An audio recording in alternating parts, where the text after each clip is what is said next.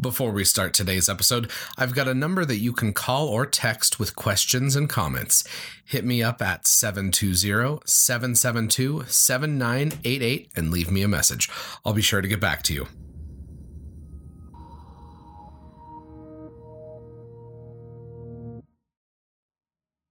All right, lift off and the clock has started. We choose to go to the moon in this decade and do the other things. Not because they are easy, but because they are hard. Houston, Tranquility Base here. The Eagle has landed. Discovery, go at throttle up. And liftoff, the final liftoff of Atlantis on the shoulders of the space shuttle. America will continue the dream. Hey everyone, I am back from hiatus. Between Thanksgiving, traveling, and work, it's been even more busy than normal. I guess starting a weekly space history recap during a busy holiday season wasn't the brightest idea. I'm going to do my best over the next couple weeks to get out an episode every week for the rest of the year. Now, let's get to some space history. STS-27, 35, 53, and 61 all launched on December 2nd. The first mission to launch on this day was STS-27 in 1988 with the Space Shuttle Atlantis. The second, STS-35, was in 1990, and it was the first time that a necktie was worn in space. The third, STS-53, was a Department of Defense mission in 1992. And finally, the fourth, STS-61, was a Hubble Space Telescope repair mission in 1993. You can check out my latest post on Medium, which will be linked to in the show notes, for more on STS-61 and the first Hubble servicing mission. STS-27 was a classified mission, and it was the third flight of the shuttle Atlantis. This mission launched a classified Department of Defense payload, which was either a surveillance satellite for the National Reconnaissance Office or the CIA. The exact details of this deployment are still classified, so there's quite a bit of conjecture as to what the astronauts did during this mission. The reason I bring up this flight is that during the mission, Atlantis sustained heavy damage to its heat shield, which was bad enough to shake a veteran astronaut like Robert Hoot Gibson. He said to himself, quote, "We are going to die." A lack of clear communication led to the shuttle Atlantis returning to Earth with extensive tile damage to the heat shield. In all, there were over 700 damaged tiles. The communication wasn't clear between the shuttle and ground controllers because of the encrypted communications link used during this mission. It had a very low resolution. This made the damage to the tile look like lights and shadows, not missing or damaged tiles. Thankfully, the crew landed safely, but had the damage been on different parts of the orbiter, that mission, which was the second after the Challenger disaster, could have ended in another horrific loss. On December 4th, 1965, American astronauts Frank Borman and Jim Lovell lifted off from Launch Complex 19, which was the start of the Gemini 7 mission. This flight, among other things, demonstrated the feasibility of a 2-week-long spaceflight. If you've seen a Gemini spacecraft, you might be asking yourself how astronauts could spend 2 weeks inside such a small space. Living and working in the Gemini spacecraft presented odd challenges for things as simple as eating, stowing trash, and for personal hygiene. The limited size of the spacecraft meant that every cubic inch was occupied by either supplies or waste. In order to not have the trash floating around the cabin, Borman and Lovell stored waste behind their seats, among other places. However, the food waste problem wasn't the only thing to be worried about on a 2-week-long spaceflight. Using the bathroom was an exciting proposition since there was no toilet on board the spacecraft. According to the Gemini 7 mission report, quote, "The waste management procedure, though operationally possible, had the following problem areas. The urine sample bag leaked. The leak was probably caused when the bag was placed on the sample connection. Both crew members had difficulty with leaking receivers. Thankfully, the crew had sanitary wipes, and they were able to use those to stay as clean as one possibly could be without showering for 2 weeks. One of the other primary objectives of Gemini 7 was to show that astronauts could work in a shirt-sleeve environment during missions. Not wearing a spacesuit inside the spacecraft gave them greater mobility and comfort, which was a necessity for longer trips to the moon during the Apollo program. During this mission, Borman and Lovell wore a special lightweight pressure suit that had a polycarbonate visor and zippered entry system. This grasshopper suit, as it was called, was more comfortable to take on and off in the cramped confines of the Gemini spacecraft. Another objective of this mission was to test station keeping and rendezvous techniques with another Gemini spacecraft.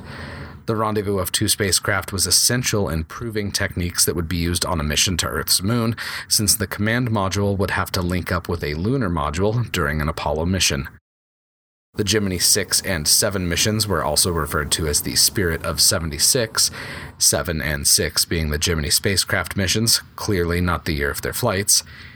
Gemini 6 and 7 rendezvoused in orbit on December 15th, and you guessed it, we'll be talking about the rendezvous next week.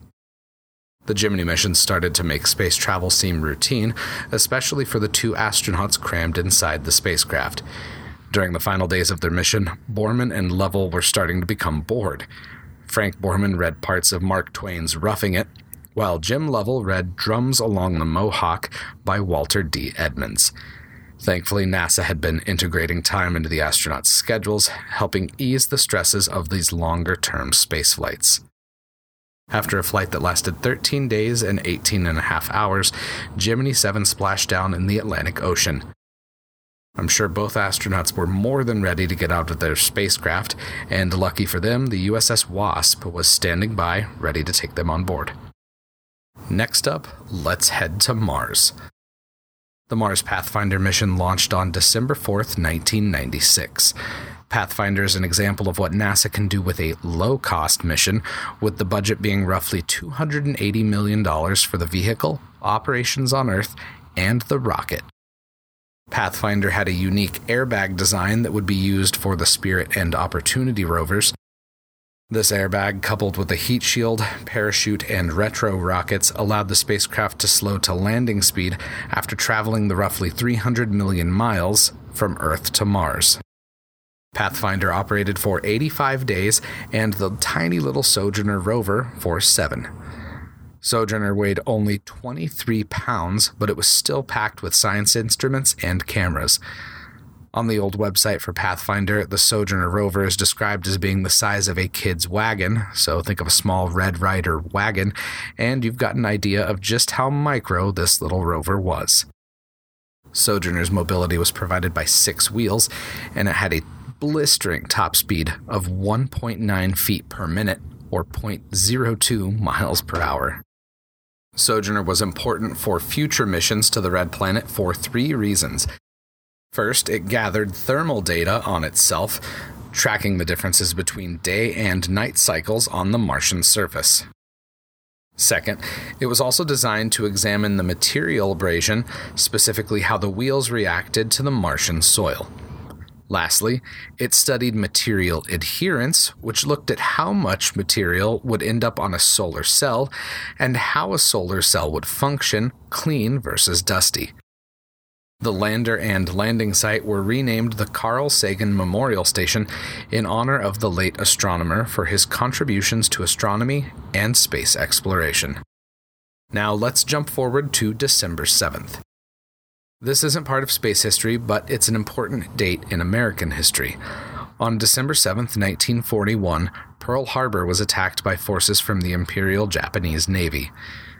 2,403 Americans died in this surprise attack, and this event served as the catalyst that brought America into World War II. 4 of the Mercury 7 astronauts served in the armed forces during World War II: John Glenn, Alan Shepard, Wally Schirra, and Deke Slayton. December 7th is also the anniversary of the final Apollo mission. At 12:33 a.m. Eastern Standard Time on December 7th, 1972, the Saturn V lifted off on the final mission of the Apollo lunar program. This was the first and only night launch of the Saturn V, and judging from the pictures, it was spectacular.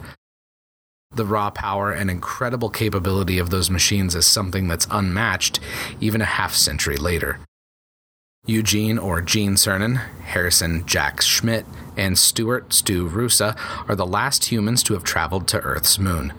Cernan and Schmitt spent more time conducting EVAs on the moon than any other Apollo flight. Schmitt was a geologist, which gave the Apollo 17 mission much more scientific capability than previous flights. Apollo 17 really showed what could be accomplished with the hardware that was developed for this program. It's been 47 years since humans have ventured out that far, but hopefully that's going to change in the next couple of years. I've got one piece of SpaceX history for today. On December 8th, 2010, SpaceX launched the first Dragon cargo spacecraft on a demonstration mission for the Commercial Orbital Transportation Services program. This flight was also the second launch of the Falcon 9 rocket. NASA started the Commercial Orbital Transportation Services program, or COTS, to fund the development and demonstration of commercial space vehicles.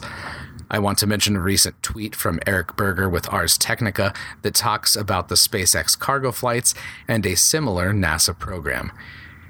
Berger tweeted that, quote, "Here's a bonkers stat for you as we count down to SpaceX's CRS-19 space station supply flight.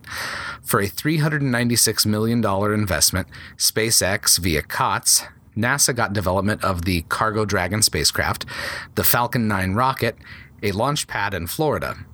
Now, let's compare that to," he continues in a second tweet, "as part of the Constellation program at the time, NASA was developing the Orion spacecraft, the Ares 1 rocket, ground systems in Florida. The cost of this program was approximately $396 million per month. Only Orion survives, which will probably fly humans in a few years." That is absolutely staggering.